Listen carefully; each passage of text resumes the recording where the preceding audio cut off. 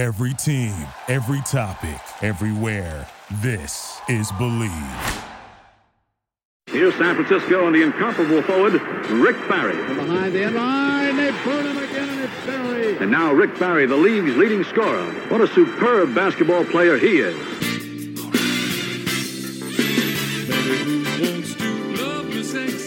Hey everybody, Rick Barry here on Warriors 24 with my partner in crime, Cyrus Satchis. We're calling him Moses now for short.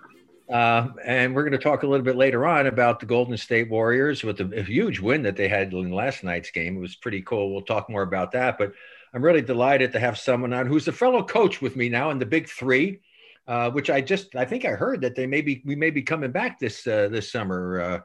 Michael Cooper from the Los Angeles Lakers, coaching in the Big Three, Ice Cube's league that we're having a lot of fun in doing. And he was obviously a product of California, right? Pasadena High School, man. Yeah, Pasadena High School, junior college in Pasadena. And then he wandered off not too far away over to New Mexico. And then he was the 60th pick by the Los Angeles Lakers and had an illustrious career with them from 1978 to 1991, which is a long time to be with any one team, and especially in today's world of professional sports. And he's had a hell of a coaching career as well. He's coached all over the place. We're going to talk a little bit about that, but let's welcome in Michael Cooper. Oh, Rick, thank you for having me, man. Great introduction. Pleasure. No, well, there's a lot to be talking about. And I got a lot of questions I'm going to ask you, things I've never really asked you before, because I think it'd be important for people to learn a little bit about what goes on in the mind of a player and the things that he has to deal with. I know in my case, I almost quit basketball in high school because of the coach that I had. I don't know if did you have any really experiences with coaches? Because everybody hears these stories about the wonderful things these coaches do, but for every one of those, there seems to be one that's like a nightmare for a lot of guys. So how was your situation growing up with the various coaches you had? That was terrible like yours, Rick. I remember the Y team had initiated some practices. So I went down, myself and my cousin, and his name was Mr. Kelly. I'll never forget this guy. But on the 8th grade team, Rick, I was probably the most athletic as far as running and real fast, still learning basketball. This guy kept me on the bench, wouldn't play me unless it was a blowout. Either way, we were being blown out or we were blowing out the other team. But the funny part about it, and this is what made me mad, is that at least I got to play. And he had two kids. He had two sons. And they played, one played Pop Warner baseball and the other one was Pop Warner football. And as soon as they usually came back right before the middle of the season. As soon as they came back, he put me on the bench, and I never played anymore. So I remember my uncle telling me one day he would come to the games every Saturday, and I'd get in a little bit here, a little bit there. And he said, "Man, are you okay?" I said, No, I'm not doing good. I'm going to change sports now. And he said, his name is Tom, but I can't refer to him as Uncle Tom. I'm supposed to say Tom, my uncle. You can't say that, yeah. So he told me, he said, you know what? Don't ever let anybody steal your joy. If this is what you want to do, then you got to tough it out, man, because this is one coach that you're going to see of many. He had a little stint in the Negro Baseball League. So when he told me that, I fought my way through the rest of that summer. It was probably about another 8 or 10 games. But I never forgot that lesson that I learned from him and that coach. And, as we go, and I'm pretty sure your story's kind of like mine, you see different coaches. So now I'm able to pass that along to young kids now who are struggling with coaches. Like my son struggled with his AAU coach. This guy was a screamer. He would yell, get in their face, and I didn't like it, but you know what? He wanted to play for that team. So I said, man, you got to stick it out now. You're not going to quit. And he stayed. So now he's able to adjust and to adapt to different coaches. But yeah, that was my nemesis then. And I always remember his name. So whenever I got down on myself, I go, Mr. Kelly. And I know I'd bounce back. See, that it's really interesting, isn't it? What kind of an impact coaches can have on you. You have this as such a vivid memory from so far back, same as me. I had a screamer and a hollerer. I mean, he was crazy. Yeah. And my father and my brother had to talk me into not doing it. My son Canyon went through something like that in high school, where the coach had his own son on the team and wanted his son to be the guy. And so he didn't even start, even though he was probably the best player on the team. I mean, and I said, you know what, son? And you probably heard the same thing from your guy. Is it fair? No. Should you be starting? Yes. So what are you going to do? Feel sorry for yourself? Or are you going to go out and play well enough to force him to have to play you? And so obviously that's what he did, and he got through it. But I've heard so many stories from other guys. In fact, I even thought sometime about writing a book and getting stories like yours and other people, so people realize there's always two sides to every coin. Right? Rick, that'd be a great book, The Coach I Hate, or The Coach That Made Me. You know, I mean, you learn a lot of things from that stuff. It's really, it's pretty cool, to be honest with you. All right, time to take a quick break to talk about our sponsor, Bet Online. Football might be over. I got murdered in the Super Bowl. I think I lost every bet I put on, but it doesn't matter because you can still bet on the NBA, college basketball, the NHL. I won a bunch of that money back with my Warriors. BetOnline.ag. BetOnline even covers awards, TV shows, and reality TV. BetOnline has hundreds of props with real-time odds on almost anything you can imagine. And of course, they have a 24-hour online casino. Head to the website or use your mobile device to sign up today and receive your 50% welcome bonus on your first deposit. That's betonline.ag. Again, betonline.ag. BetOnline, your online sports book experts. Okay, so we got that out of the way. That's what happened for you. As far as going and growing up and going through the ranks, high school, then on to college, junior college, and then college, what coach had the most impact on you? Let's just say, first of all, for helping you with your basketball first. Would be my high school coach, Coach George Turgeon. And he just passed away about 2 years ago. And I miss him to this day, but he was the first one that initiated that fellowship, FCA, the Fellowship Christian Athlete. I didn't know you could be a Christian and praise the Lord and do both of those. I mean, I knew it, but I didn't know how to put that together. But he was the first coach that really identified basketball for me as far as being a good defensive player. He set the foundation because all we worked on was footwork, Rick, drop step, reverse pivot, forward pivot, left, right, all that. And you know what? I thought it was kind of mundane when we're going through it and it's silly and why are we doing this? But you know what? That has really saved my ass many times on the court in college and in the pros because, you know, the little foot of reverse pivot can get you through a screen. A good forward pivot can get you open for your jump shot. And I'm pretty sure you got some stories you can tell too, but he was the first one to introduce me to the fundamentals of the game. That's how you play, how to dribble. I was just a right-handed dribbler, many of us were, but he taught me how to really, really work on that left hand, gave me drills to do that on my own. And he was such an amazing man. Rick, I've had a lot of coaches that cursed and screamed. This man never one time. And I used to watch him from the 9th grade to the 12th grade. And I didn't play varsity. He was just a varsity coach. I didn't play varsity till the summer of my 11th grade, going into my 12th grade year. But we were always connected because JV practiced along with varsity right before or after. He would always come in and watch us. This man never, ever cursed. Never said a curse word. And you know what, Rick? At the time, I didn't realize that. But now I went through Norm Ellenberger, who was, I call you anything under the sun. That was amazing to me that he never really cursed. And I mean, that really takes hold to me now because that's kind of what I put into my coaching style. You know, you don't have to curse to get anything out of it. I think you have to be demanding, but he was never cursed. And that was always amazing to me. Well, this is so great to listen to what you're talking about because Cyrus knows, he's heard me many times in the shows that we've done.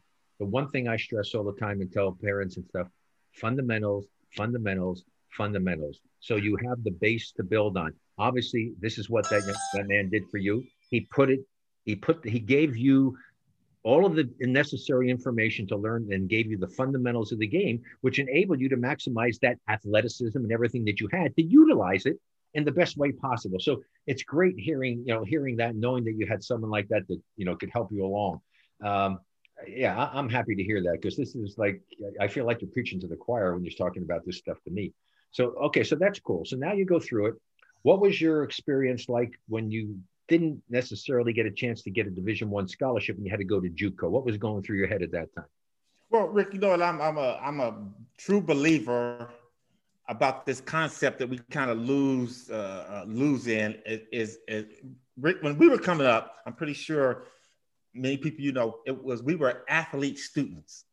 we had put all our eggs in one basket, and that was going to be it. And when I learned to be a student athlete was because in high school, Rick, I wasn't really big in the classroom. I knew my basketball skills were good enough. And again, my family didn't have a lot of money to send me to a 4-year college and pay for it. So athletics was going to be the way for me. So all I did was get what I call Coop's 5 Ds. They are determination, dedication, desire, discipline, and decision-making. And what I tell kids about that is that was my report card, all D's, because all I had to do was stay eligible. We didn't have to have what they have now, what is it, 2.7, 3.0, or whatever it is. All I had to do was just stay eligible to play basketball. And in doing that, my grades suffered in high school. And Rick, I had one college scholarship, and it was to Seattle Pacific.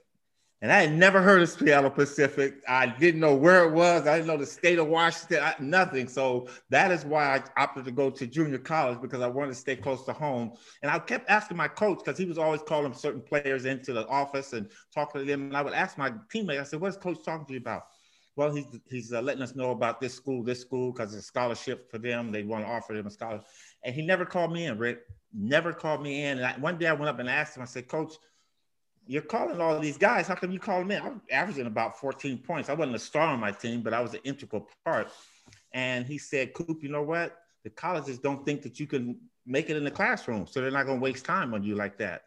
And that's when I turned that concept around to being an athlete student, to be a student athlete. Those 5 Ds that I just mentioned, determination, dedication, desire, discipline, decision-making, had made me a pretty good basketball player. I was skinny. People told me I would never make it. I put that into my student life and started determined to be a better student, dedicated to be a better student, have all the things that I did for basketball. I started applying that to my academic work. And the 2 years I spent, and Rick, people make a lot of fun out of a JUCO. Sometimes if you use JUCO the right way, it can help you. And that really shored up my academic process. And that's where New Mexico found me. So I always say student athlete first. And, because my coach used to tell me, use basketball before basketball uses you. Yeah, that's great stuff. And it's great to hear, because you obviously were like me. You were a late developer physically. You weren't some big, strong Adonis like LeBron James was in high school. You were just this, skinny little guy hoping that somebody didn't, break your bones. So I can certainly relate to that. But boy, that's a great lesson for kids to listen to. And you have to have those kind of discipline to be able to do the right things. And so that's kind of a cool thing that you do. My thing is the same thing. You use the 5 Ds. I use pride, taking pride in what you do. And it comes into it. Dedication is one of them. Determination for D. All of the things you were mentioning with your Ds. And then I throw a couple of other things in there. Mm-hmm. So any of the younger people listening, or those of you who are listening who have children, these are the kind of things that you need to, I think, to talk to them about and get them to understand it. That their number one priority should always be their education. It really should be, because you have to have something to fall back on, because the odds are so much against you of becoming a professional athlete, because there are millions of kids out there with those same ambitions. So you have to be prepared to do something else in life. And so if you do that, it certainly will help you, but it's also going to help you if you apply yourself in the classroom to be able to understand and study and learn the game and play the game the right way. Coop, I don't know about you. I have a hard time watching a lot of basketball these days. Oh, yeah. I have that same feeling. I mean, and you're a coach, so I can't even imagine what we're going through. I mean, you learned the fundamentals. I knew the fundamentals. I was taught that by my dad and other coaches. And to see these guys go out there and do some of the bonehead things that they do and not play team basketball, it's painful for me. It really, truly is. So, okay, let's get back to your story. So now you're playing at the JUCO and you're studying and becoming a good student. When did you find out that you were going to have the opportunity to go off and go to a Division I school? And how did you feel about that?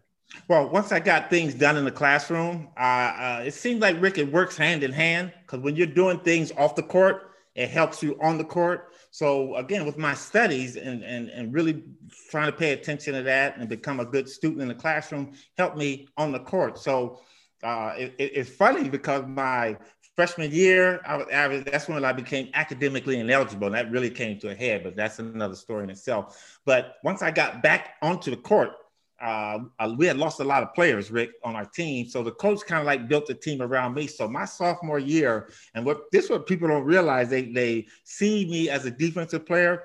Rick, I averaged 27 points a game in college in my sophomore year. I played against Dennis Johnson, the late, great Dennis Johnson for the Celtics. I played against him because Dennis went to a JUCO too. He went to Harbor College. So I had an opportunity to play against a lot of players, but that's where I really kind of like felt myself on the offensive end. And that got the notice of, just to name a couple, the Running Rebels with Tark when he was there, the great teams they had up there. I chose New Mexico because what happened to them, the University in Albuquerque, is that they had a social injustice issue in Albuquerque, and the team was loaded with a lot of black players. All the black players walk off and leave. So when it came our time to get drafted, he had 9 spots open, Rick, at a Division I major school, at the Pitt, the Lobo, 9 spots open. He went out and recruited 7 JUCO All-Americans, all of us. When we all got there, he sat us all down. He said, listen, you guys are good, and I'm going to coach you to be better, but I'm not telling you who's a starter. I'm going to throw the ball up and whoever wants the most, the first 5. And that's how I got my starting spot. I just outworked everybody else. And again, it all goes back to when I was skinny and everybody said, you don't have a jump shot. I'm a 10th grader in school. Coop, you're too skinny. I weighed like 130 pounds, Rick. And in my pro years, when I played the professional, I played at 176 pounds, man. So, hey, I mean, like that. I was 175. Yeah, so I weighed more than you, Rick. Hey, the owner of the Knicks, they asked him why he didn't draft me, and he said because I was too skinny and flaky. Now, I said, he may be right, but I didn't appreciate him saying that. And I'll tell you what, that's great fuel for the fire to go. I had a lot of great games against the Knicks because I never forgot what he said about it. Don't judge a book by its cover. You know what I mean? Exactly. Perfect, right? Perfectly said. Look at the Iceman, right? I mean, come on. He wasn't any big bruising kind of guy. I mean, he was a skinny old rail. Rick, you know who I looked at? Who would play? Remember Charlie Scott from UNC? Oh, yes, exactly. Charlie Scott was rail thin. Oh, yeah. For sure. I used Charlie as my example. I said, this guy can play in the pros. I know I can get there. Exactly. I mean, that's exactly right. So cool. And you're not the first guy that I've talked to who was an offensive player. Bob Love's another guy that was known for defense. Bob Love was a scorer, and then he finally got a chance to do it. And that's a whole nother story. I should get Bob on the show one of these times, because the story that he hated me because I got him cut from the Cincinnati Royals in exhibition season because I lit him up, and he was supposed to be there as a player. No, it's a cool story. Bob's a great guy, but this guy that was supposed to be the defensive guy, and and then he eventually showed that he could score. Now, of course, in your situation, now you go through, you get a chance to finally play in Division I. What did you feel like when you finally found out that you were drafted by the Lakers? And did you really, honestly, in your heart, believe you had a chance to make the team being picked 60th? Well, let me say this, Rick. First, when I get to New Mexico, we had a guy on our team named Marvin Johnson. He was from Florida. I mean, this kid could score like you, Rick, in college. This guy was, he got 50 points in a game back then before the three-point line. But I was just a defensive player, so people weren't looking at me. They were all looking at him and this other guy on our team named Willie Howard. Willie was about 6'8", a jumper out of the gym. But people were coming to see them, asking the coach about them. And I'll never forget this. Jerry West, who loves golf, came down there one time and was looking at talking to Coach Ellenberger. And when he leaves, he introduced him. Hey, Mike, this is Jerry West. I'm excited. He says he's at the game tonight, and he's going to be watching Marvin Johnson. So I said to myself, Rick, I said, you know what? If he's here to see Marvin, let me have a good game and, make myself known. And that particular game that we played against Colorado, I had 20 points, 15 boards, 10 rebounds. 8 or 10 assists. But I had a big game. And that's how I got noticed. So but I never really thought that I knew I could play, but I never thought the reality would become a reality. So Rick, the night of the draft, coming out of college, I went back home and the draft night, and all my friends were like, Cooper, you gonna watch the draft? Listen to the draft. No, I'm gonna go. I went to the park. I was playing basketball. At about 7:15 that night, my friends came to the gym and they go, Coop. I said, well, he said, the Lakers drafted you. I said, what? Man, stop. playing. You get out of here. I said, no, serious. You got to come home. Jerry West is going to call you. I said, man, stop playing with me. So anyway, I get home, Rick, and that was my reality. And at that phone call was when I knew that, okay, if there's a chance that they would draft me, because I thought I was going to either go back east or wasn't going to get drafted at all. I really didn't think I was going to get drafted. So right there, that set that fire and got that pride in me going. And I said, you know what? Hey, if I can get drafted, maybe there's a good chance that I might be able to stick. And that at that moment is when, okay, I think I can play professional. But I had no inkling of it, no thoughts of seeing myself in the league or anything.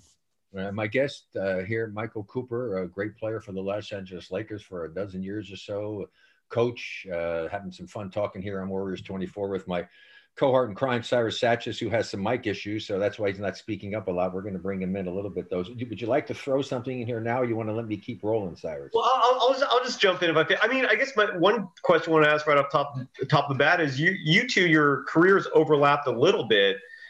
Did you ever face each other head on, and what was that like? I don't think we ever played against each other, Rick. You retired. When did you start? I came in 1979.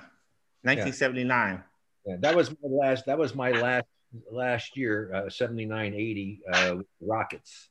See, but I got hurt in summer league, so I was on the team in 79, but I didn't play. I played like the last 6 games of the season. I remember the game that I remember the most was Washington Bullets. We went there, and I ran into with Wes Unseld, and that is my glory, my glory to the introduction to basketball. We never did play against each other, even though my last year was your first year in the okay. So, yes. But here's what you were smart about doing. Okay. And I'll get back to you in a second, Cyrus. Sorry. Okay. Because my thought process is going on here. The beauty of it is, and this is a good example for people to understand, when you go to play in a team sport, sometimes you have to put your ego in the closet. Yeah. You knew that you could go out and score points, but you also realized some of the guys that were on that Lakers team, they didn't need you to score. Right? I mean, they didn't need you to get 20 a game for them to be able to win. They had I said that's what kept me in the league. I didn't have to score. They got Kareem, Jamal Wilkes. Who else was on that team? Magic eventually came. We had Lou Hudson. My first year, we got there. Ron Boone. All the guys could score. Exactly. So you were able to take advantage of and provide something that these other guys were not as proficient at as you were, which made your mark, which was really smart on your part. What was your high game in the NBA scoring?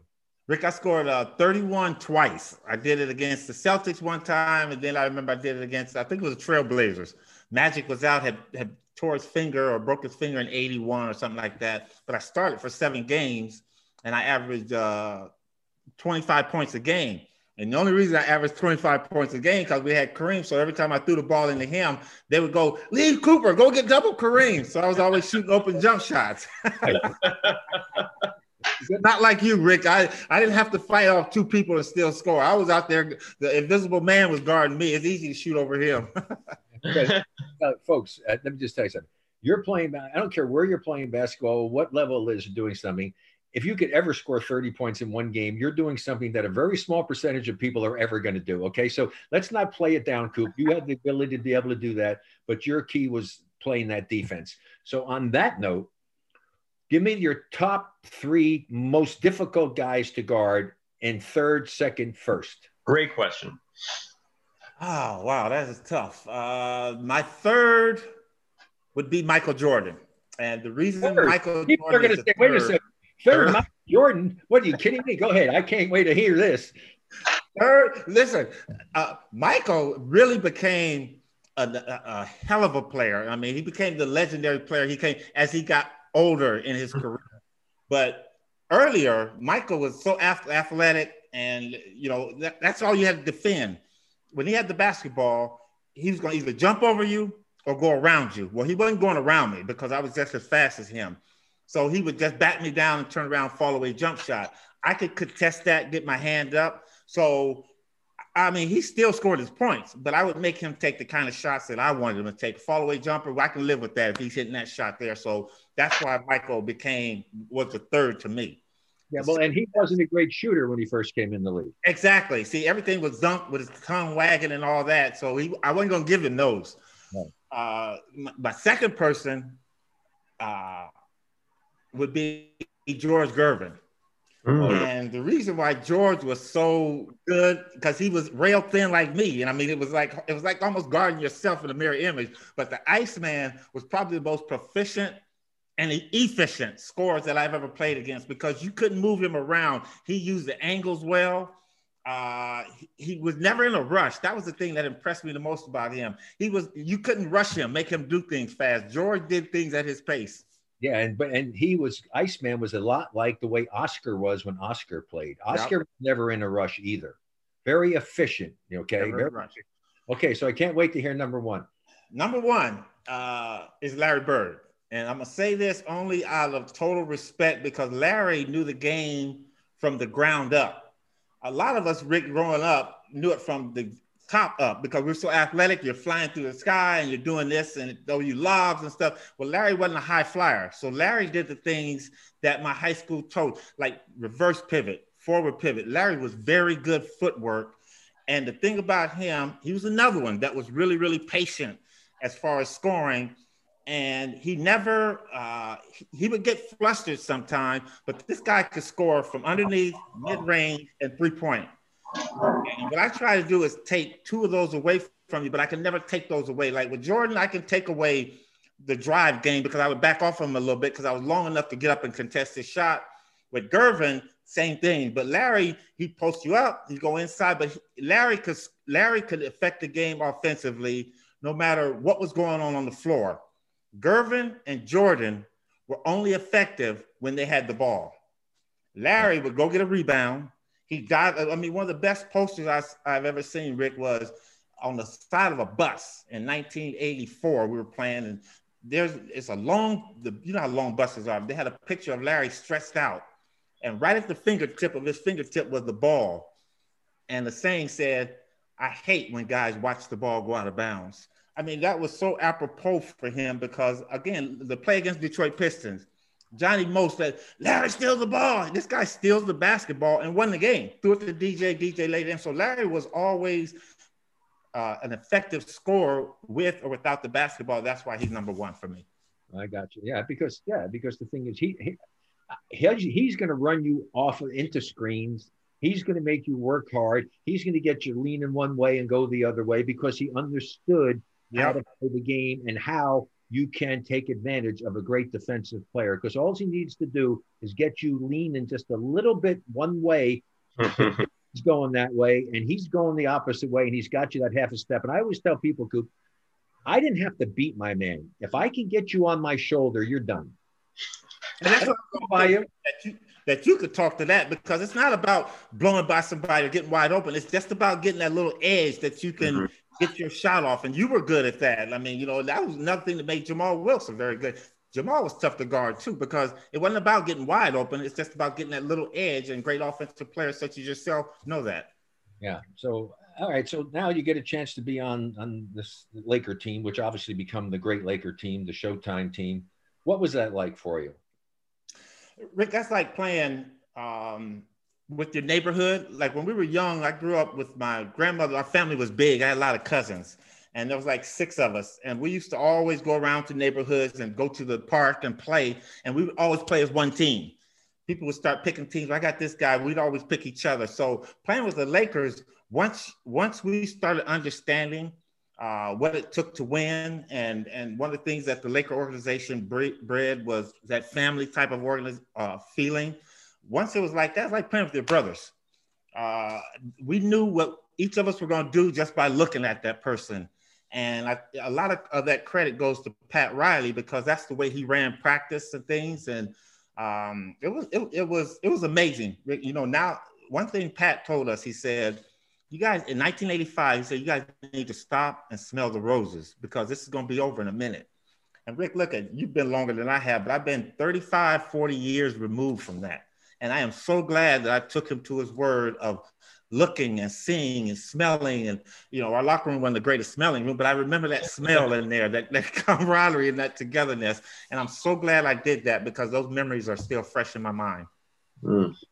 You win. Cyrus, you want to jump in? Well, I was going to say, first of all, Larry Bird calls you the toughest defender he's ever faced. So there's a lot of mutual respect there. You know, Michael, I wanted to jump in and ask you, you know, my earliest or one of my earliest memories of basketball was I was 7, 8 years old, and I grew up in the Bay Area, loved the Warriors, and this is the '87 team. George Karl was coaching them. Chris Mullin was young, emerging at that point, but you guys were a powerhouse. I mean, I guess I do want to ask if you think that '87 team was the best team you've ever played on. But you guys had the Warriors up 3-0 in the conference semis. Series looked over. I mean, you're playing in Oakland in Game 4, and then Sleepy Floyd emerges, and I believe you were Defensive Player of the Year that year. He scores 29 in I believe, the third quarter, 39 for that half. Those are both still records to this day. And, when you see all these polls, like what player changed your life in the NBA, people say Jordan, younger people say LeBron. I always say Sleepy Floyd. That game just forever just stuck out of my mind. And I was playing CYO basketball and just really invigorated my interest in the game. What was it like being a part of that game? I mean, you won the series the next game, but for you to be Defensive Player of the Year and this Sleepy Floyd just lighting everyone up, just describe that game, please. Well, Cyrus, it's funny you would bring that game up because that's my nightmare game. That's really the game that always haunts me. And that's the game that the basketball god taught us about respect for your opponent. We were going through that, and like you said, we were pretty good, and we got too full of ourselves. And there was some instances where myself, Byron Scott, Magic Johnson, and I'm very, very shameful to say this, but we were disrespecting Purvis Short, Sleepy Floyd, and instead of playing the game and showing respect to your opponent, we got disrespectful, and that's what happened. And when that blew up, that game changed my whole outlook on basketball as far as always having respect for your opponent. And I never, ever did that again. We didn't do anything ugly or vile, but it was just the way that we were handling them. We would look at them crazy, like he blocked Purvis Short, and I'd turn and get in his face, which is a technical today, which I love that the NBA is doing. Things like that. And that's the one thing, and Pat Wright even said this. He said, you know what? It doesn't matter whether you're the top dog or you're the bottom dog. You always have respect for the fight that's in a dog. And we had lost that respect, and we quickly got it back. Now, we went on to win that series, but again, that's a record that stands to this day. And for me personally, it's one, I hate it, but I love it because it really brought me back to the purest form of this game. Basketball is about respect. Life is about respect. You respect people, and we disrespected. And Sleepy, to this day, I can't walk by him and see him because he never says anything. He just gives you that look like, okay. And that's what I hate the most, that look. But that was a great game. And Cyrus, I'm mad at you for bringing that up, but I'm also mad because kids need to hear that. I'm sorry, man. And isn't it interesting, though, how some of the most disappointing things that you did in your career are the ones that stick with you most? Yeah. I don't understand that. I mean, I remember things like some plays that, cost us a championship, pick and rolls with Wilt Chamberlain and Nate Thurmond. And I mean, it's just like it happened yesterday. It's unbelievable. So yeah, I can feel for you in that regard. But here's my thing. Hey, Coop, you'll appreciate this. I said, nobody was ever going to go ahead and score 40 on me because I'll foul out before I let that happen. Well, Rick, I was trying to foul out. I just couldn't get to the guy. I was trying to foul out. Let's continue with that because Cyrus brought up something, which was a question I was going to ask. Which of the 5 championship Lakers teams that you were on do you think was the best and why? Rick, I think there's 2 of them, and they kind of go hand in hand. I think the first one, when you win one, the first one is always like special because in 1980, we weren't playing to win a championship. We were just trying to get our team together and have that camaraderie and that closeness. And we fooled around and found ourselves playing against the Sixers, and we won it. But the one that I cherished the most would be 1985 because a kid growing up here in Los Angeles and seeing the Lakers and great Elgin Baylor and Jerry and Wilt Chamberlain and Happy Harrison, just to name a few of those guys, always watching them go and never being able to get over the hump of the Boston Celtics. And Jerry being our general manager. And now finally, we thought we had an opportunity to get it in 1984, and we got the shit kicked out of us again in 84. And that whole mystique came back with the Boston jinx. You can't beat Boston. And then we had a chance to repeat and get some revenge. That one there, because that's like exercise a lot of the ghosts from the 60s and all the Laker teams that never had opportunity to overcome the Celtics. We kind of like helped them out in that aspect. That's the one I cherish the most. Cool. Your favorite teammate? That's a good one, Rick. Magic is my favorite teammate. Magic is my best friend, but I think the guy that I really, really bonded with well is James Worthy. Okay. James was kind of like me, down home kid from Gastonia, North Carolina, and he was just so mellow and country at the same time.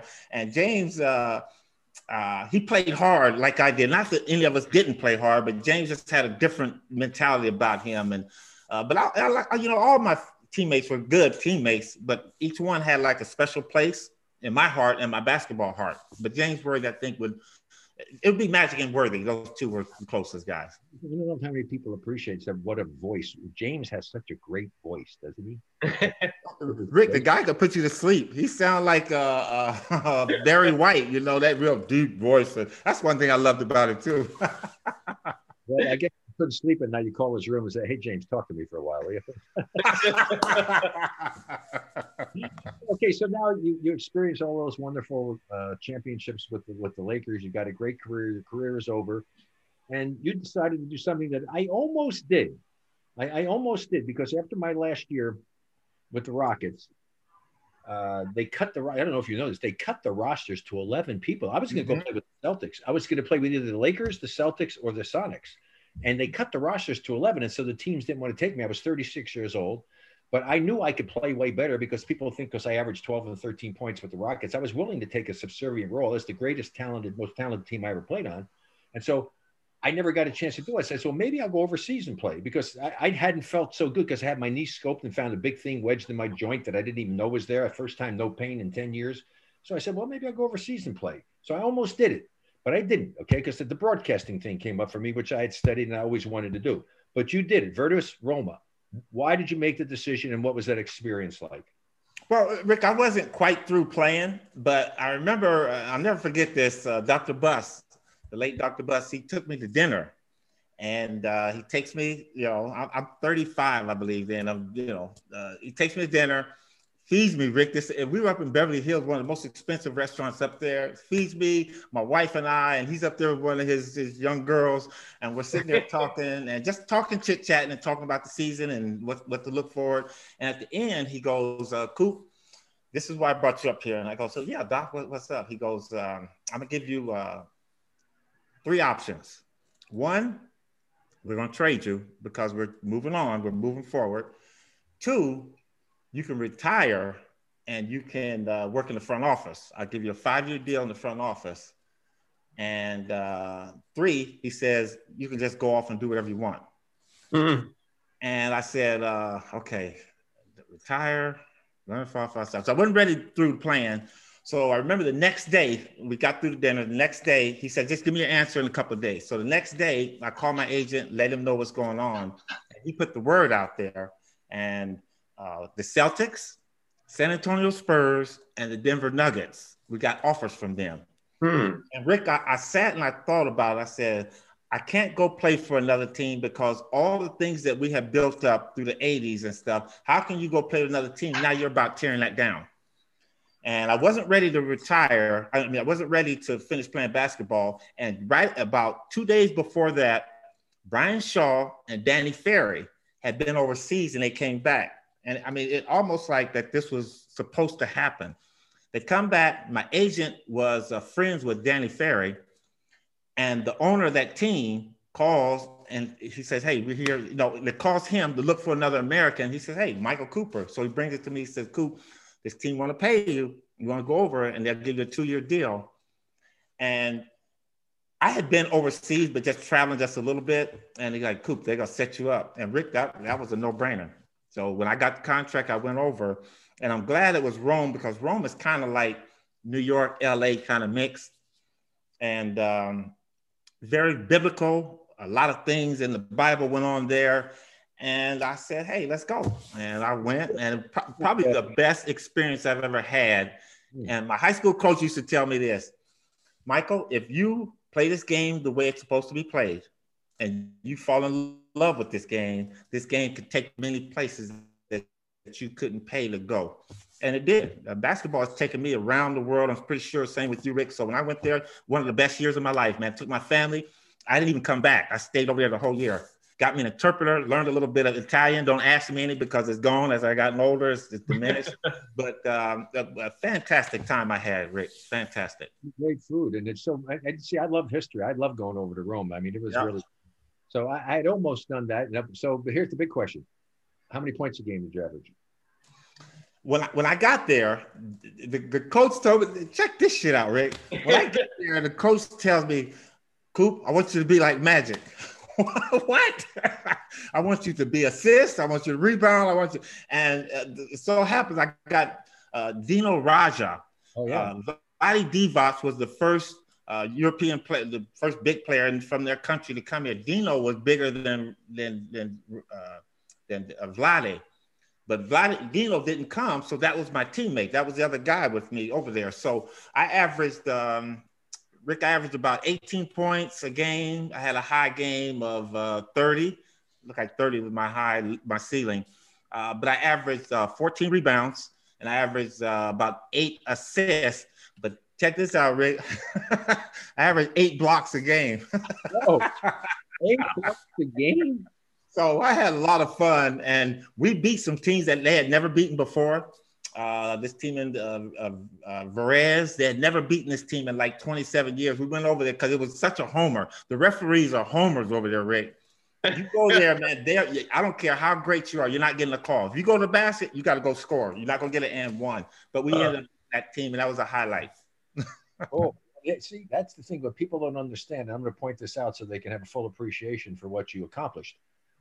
It is hard to get 8 assists overseas. They're not generous with assists at all. At all. At all. So 8 assists is unbelievable, but the blocks is insane. I mean, they let me hammer. I was getting most of those against the younger kids over there. You know, you play against some of these kids, and they got a 18-year-old kid out there playing because he's like on their one of the national kids that's coming up, going to be on the Olympic team. He's out there. So, I mean, I'm blocking their shots, and I'm having a good time. I had 15 blocks one game, Rick.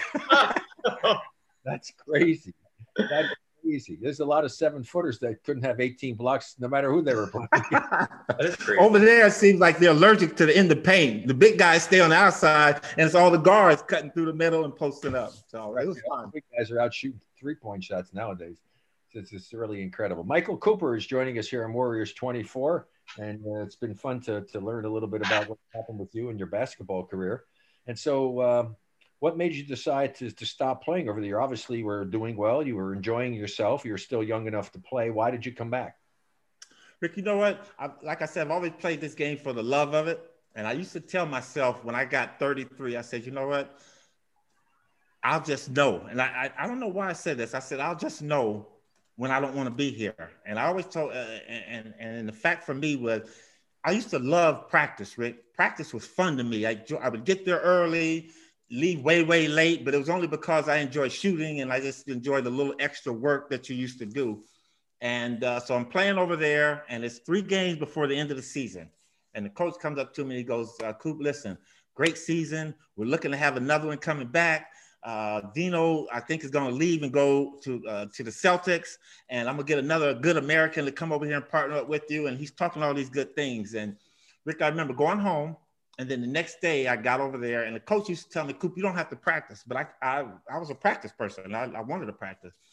I got there, Rick, and I went through practice, and I was getting ready to tie my shoes.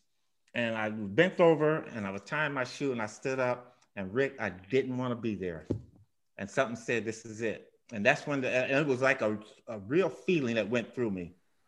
I said, yeah, this is going to be it. So I got through those last couple of games, and then I knew then that I was it, because I didn't want to be there. Divine intervention took place. It must have been, but it wasn't about where I was. It was just about, I didn't want to be at practice. I just didn't want to practice anymore. And the guy used to tell me, we're over there playing. They're going 2 a days the whole season. You practice once, and then on the days off, you practice once, and then you come back at 5 o'clock and practice. Coach was like, Coop, you can either practice once or you don't have to practice after a game. But I wasn't going to do that to my teammates because I didn't want them to, these Americans coming here taking our money, and then they're just half-assing it. No, I wanted to be part of the team, and that's when I knew that so when I finished the season, I come back, contacted Dr. Buss. I said, Doctor, that deal still good? He said, yeah. Came back, and that's when they made this, which is now a title. Special assistant to the general manager. Rick, that's a bullshit title. They never, they made that title up for me. Okay, Jerry's the general manager. Mitch Kupchak is the assistant general manager. Why do you need a special assistant general manager? And they made it up for me. And now that's a title in the NBA. That's amazing. So you were a trendsetter, no question about it. So you did that for what, like 3 years before you became an assistant coach? Pardon me? You did that for like 3 years before you became an actual assistant? Before I became assistant coach, Dale Harris was there, and my job was to try to work the defense and go down there. And you know what? Dale Harris Dale was a special guy, man. He had that, Dale, he had that twang, and he moved real slow, and you thought that was part of his act, but that was him. But he got the most out of that. And fortunately or unfortunately, we came along when they had that team of Nick Van Exel, Eddie Jones, Eldon Campbell, Anthony Peeler, a real dysfunctional group, but athletic as hell, Rick. These kids could play, man, but they just no basketball IQ.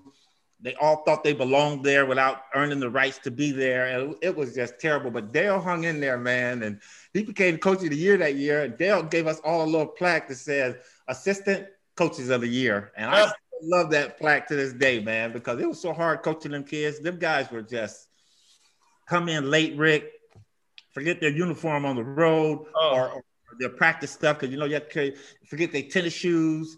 And I'm like, dude, this is your job. How are you forgetting this stuff? Well, I can't practice. And now it's even worse. This load management they have in the NBA. Aren't you a basketball player? Don't you want to play every game? Why you need a day off? Unless you're hurt, why do I need a day off on a back-to-back? You're a professional.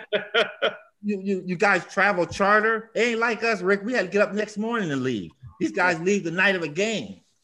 Yeah, first commercial flight in the morning. The next day. Yeah, people don't have any idea what it was like, and you had it a lot better than I had it. Trust me. Just for about 3 years. I know. Well, I didn't. Hey, I was lucky to just be able to get on the thing where we actually got to fly first class. We never even did that. You guys flew first class. Yeah, well, I'm ahead of you in that area. We did get first class though. And you stayed at regular hotels and had only one room. You didn't have a roommate. No, I didn't have a roommate. Much. I tell you, you don't even realize how lucky you had it. And nowadays, it's even crazier for these guys. Hey, Rick, did your roommate used to smoke? No, it was Al Addles. He didn't smoke, but he used to use Magic Shave stuff that smelled like rotten freaking eggs.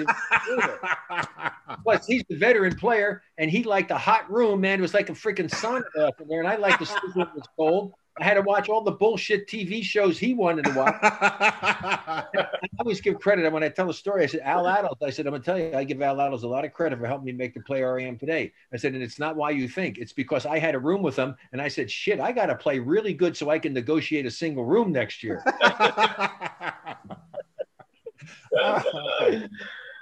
Amazing. Unbelievable.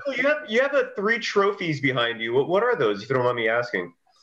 One is a little one that looks like the NBA trophy. My son won that in my AAU teams. They won that, so that's why I kind of get it there. They copied the NBA I trophy. took it from, huh? How did they copy that without getting in trouble copying the NBA? I know, isn't that amazing? But anyway, I keep that one for myself because the team won it, so I keep that for myself because see, my wife and my son, they disrespectful around here sometimes. They think I'm an old man, so I let them know who I won championships. So that's mine.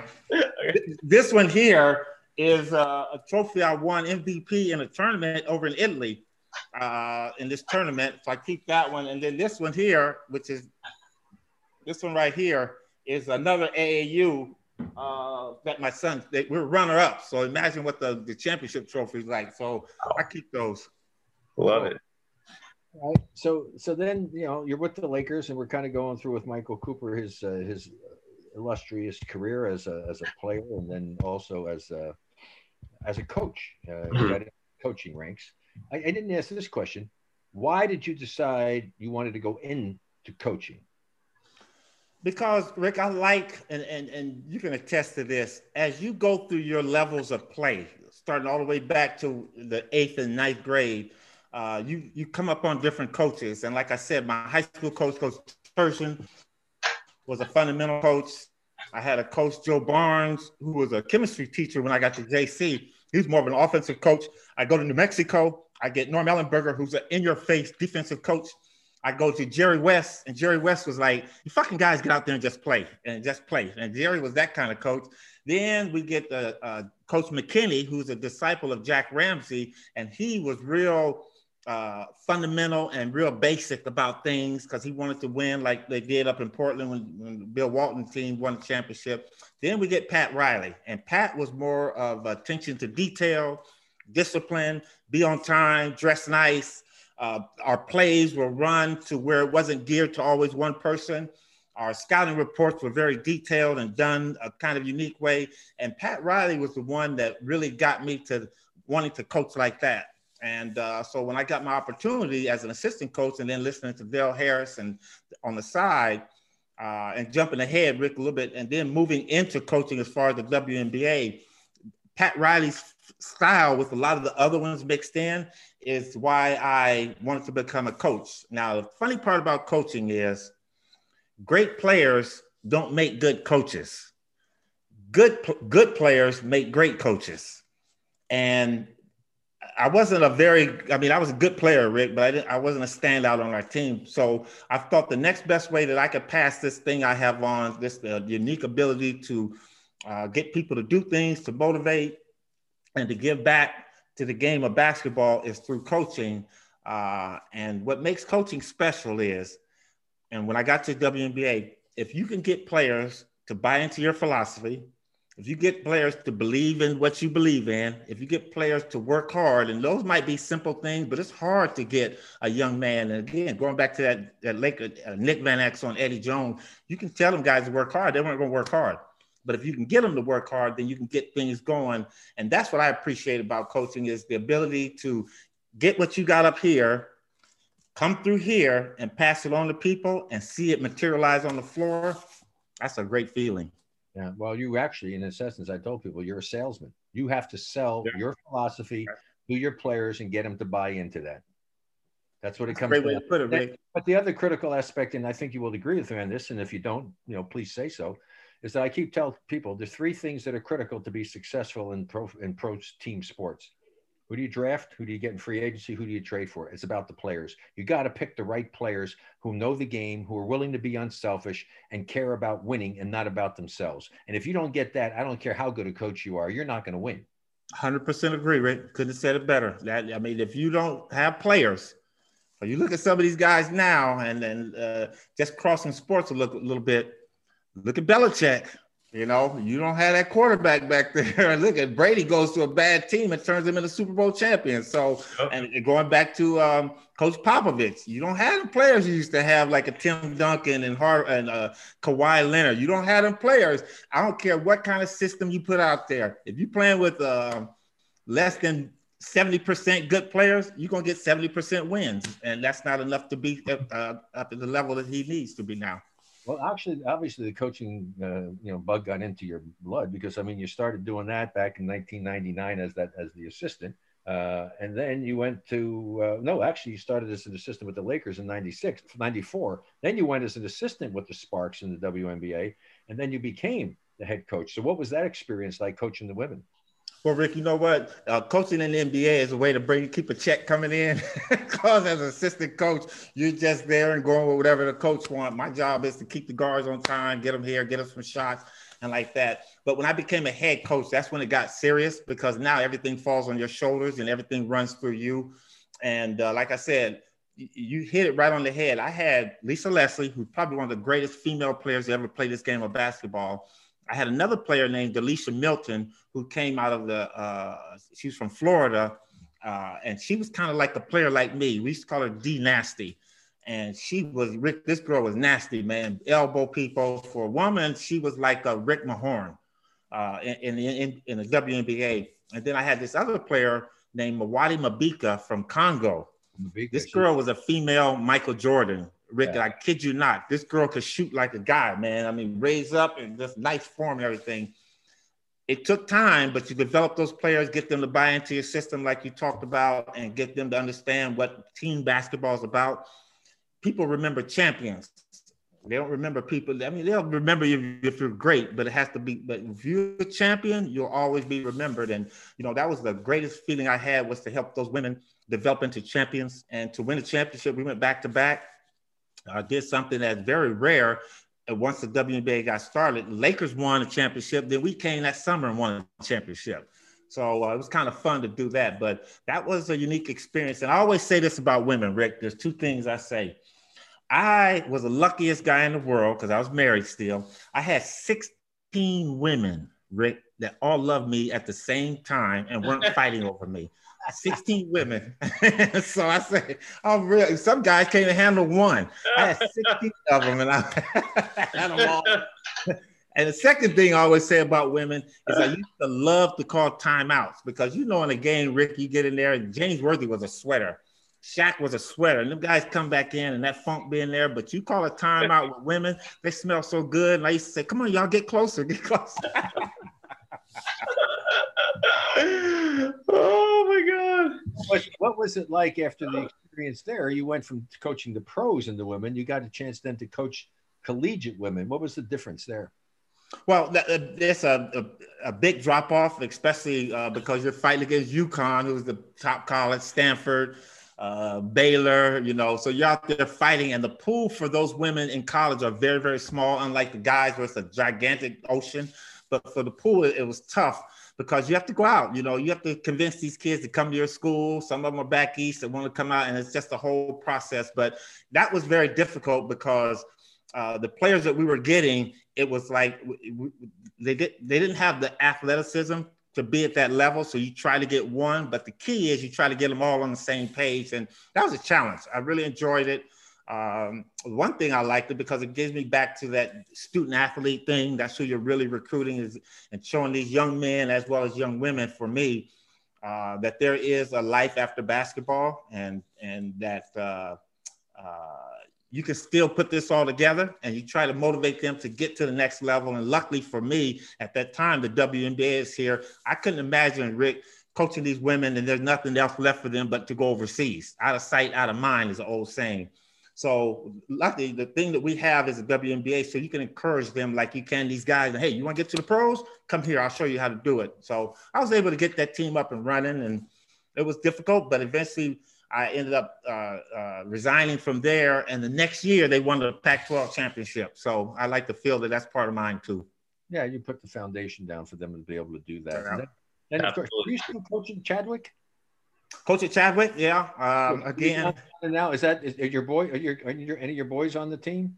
No, I would never coach my son, Rick. We'd end up fighting, and dinners wouldn't be fun, and being around. So no, he goes to Crossroads, but I go to Chadwick, real high academic school, but the kids come there and they work hard. We're undermanned a lot of the time. We're playing against some tough teams, but the one thing we did last year, we beat two teams that they had never beaten, so I kind of like that. And the kids are fired up about it. Unfortunately, this COVID hit because it's kind of like stopped everything, but now we're trying to hopefully have a season next month or in April. Okay, well, good luck with that. And then, of course, I hear and I'm hoping that it happens that the Big Three comes back, because I don't know if that was just fun to see so many guys that you watch playing. For me, the older guys who are coaching, to hang out and see them, that was a lot of fun. So hopefully we get to do that again this summer. Rick, I'm hearing it's getting close. They said we might be in a bubble, whether it be here or Vegas, and that's all I'm gonna say about it. But if it were to happen, it would be great. Because again, that's a tough group to coach too. Yeah. That makes it the most difficult one, because actually you don't even get to coach because the captain is really the boss of the team. Right? Anyway, listen, hey, I can't thank you enough for taking the time to do this with us. It was absolutely great.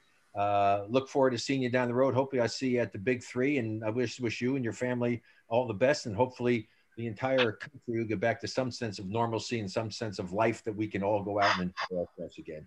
Let's hope Thanks, so. Rick. And Michael, Cyrus, thank you. Love both of y'all. Yeah, let's keep it going. Stay safe. Get vaccinated. Do what we got to do because this is going to be over in a minute. And Rick, I'll be ready to coach against you, or we'll be able to watch each other coach against each other because, like you said, the Capitals get to be the coaches. Thank you guys so much for having me, man. Appreciate it. And before you go, Michael, people can follow you on Twitter at Showtime Cooper, and I believe they can follow you on Instagram at Showtime Cooper 21. Anything else you want to promote before we let you go? Oh, no, that's it. You hit the both things. I'm not a big social media person. My wife kind of does that, and she'll shoot something and have me something, but, you know. Thank you, guys. Always a pleasure, man. Take care. God bless you. Thank you, Michael. Thank you, Michael. Okay. Again, so and Cyrus, we went very long, but it was really fun. It was great to learn about his life in basketball and what he went through, and that was a lot of fun. I really enjoyed that. We'll have to do more. As far as the Warriors go, let's try to get together and talk a little bit more about them later. I've got to really get on something else. Do your thing, Rick. It's always a pleasure. We've got a long time already with Michael, so we'll get into talking about that, but you'll get a kick out. I'll just say one thing. So I watched one of the games last night. A great win by the Warriors, by the way, coming back from 14 down with not too much time left. Amazing. Game before, and I watched the play with Embiid setting a 2-man game, doing some stuff. I had the sound off because I really don't like to listen to the sound. Okay. So I think I watch a different game than what maybe they're watching, the broadcasters. Uh-huh. So I had friends here who were over it, and I said, okay, let me show you this play. And my wife said, oh, God, you're not going to do that. I said, yes, I am. So I ran and I stopped this 2-man game play. It was a 2-man game play. The screen came from the worst possible angle, taking the guy away from the basket. The guy there didn't really set the man up properly. The defense didn't communicate, and the big guy was sloughing off and should have been up on the screen to force the guy out wide. There were so many things wrong about it. And then they finally come off, and he comes off the screen. Embiid moves as usual, and no call by the official, moving screen. Goes to the basket. The player goes up and goes to take a shot, and the defender chased him down from behind, comes up and makes a block. But meanwhile, I said, look, and I run it back and show him. Embiid was wide open that he could have dropped and could have had a dunk coming in from the other side. Never even saw him. Guy makes the block. And I told him, I said, I'm going to turn the TV back, run it back, and I'm going to turn the sound on. And I said, I will bet you whatever you want to bet that the only thing that's talked about on this play is going to be the great block by the defender to hustle and make it. Sure as hell, that's exactly what happened. Not talking about any of the other bullshit that takes place in the game. I can't even stand it. I mean, anyway, so I just thought I'd throw that out there, so I know you'd get a kick out of that. There you go. I'm personally, before we go, I'm personally very happy with where the Warriors are. I don't know about you.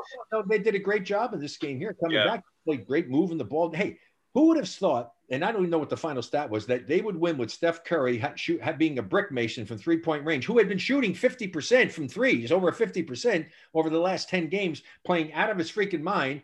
And he's a brick mason in that game. But when they needed the really big three overtime, it's like, who hits it? Steph Curry. But that's the whole thing. You can't stop doing what you know you're capable of doing. But if you said before this game, Steph Curry is going to shoot this, are the Warriors going to win? You would say, no way. Right? Boy, I tell you, they had a couple of great games by some of the other guys on that team. I mean, some really good efforts. And it was fun to watch them play. They did a really nice job. Many guys hurt, undermanned. I mean, Wiseman was really progressing there, and to see him out for 3 weeks now, when is he coming back? I mean, it was like a wrist injury, some fluky little thing, and he's been out for 3 weeks. But I mean, look, I love Kelly. Draymond. Of course, Draymond's got to be. He's shooting so badly. I mean, I know he brings another element to the team as far as toughness it all goes, but you got to have some scoring. I mean, you got to have some scoring once in a while from some of the people. You can't expect Steph to do it all. I mean, it was a fun game to watch. It was. I mean, they have to be so disappointed to lose that game. I mean, they had total, complete control of that game, and I'm sure they're devastated. Yeah, they're having a hard year coming back. I mean, they wouldn't make the playoffs today. It's kind of crazy. But I'm thrilled with the Warriors so far. Anyways, everyone can follow Rick on social media at Rick24Barry. You can follow me on Twitter at DogSurfRoadshow. Rick, always a pleasure, sir. And we'll be doing this again soon. Well, yeah, it was great. We'll talk more about them when we have an opportunity to do it, and talk about some of the outstanding play of some of the other players that are on the Warriors, who are stepping up and getting the job done, which is a critical thing critical thing to do. No question about it. But I'm going to look real quick at this box score, because before I say goodbye, the Warriors, the guy that I thought was the star of the game that was out of his mind was Bazemore. Oh, absolutely. Yeah, he led the team, I think, too. Yeah. I mean, he had 26 points, 8 rebounds, 3 assists, but he came up big for that team. But when's the last time you've seen the Warriors have 4 guys score 20 or more points in a game, right? And Steph Curry went 5 for 20 threes. Amazing. It was great. It was cool. Anyway, all the best to everybody. God bless. We'll look for you the next time. And stay well, everybody. See you, Cyrus.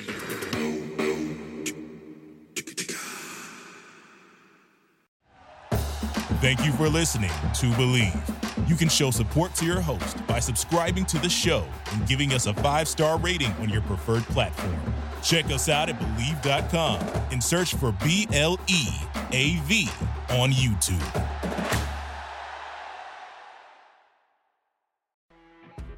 You know when you're listening to a true crime story that has an unbelievable plot twist that makes you stop in your tracks? That's what our podcast, People Are the Worst, brings you with each episode. I'm Rachel. And I'm Rebecca. We're identical twins who love true crime cases that make you say, didn't see that coming, and we hate the people responsible for them. Listen to People Are the Worst now on Apple, Spotify, or wherever you get your podcasts.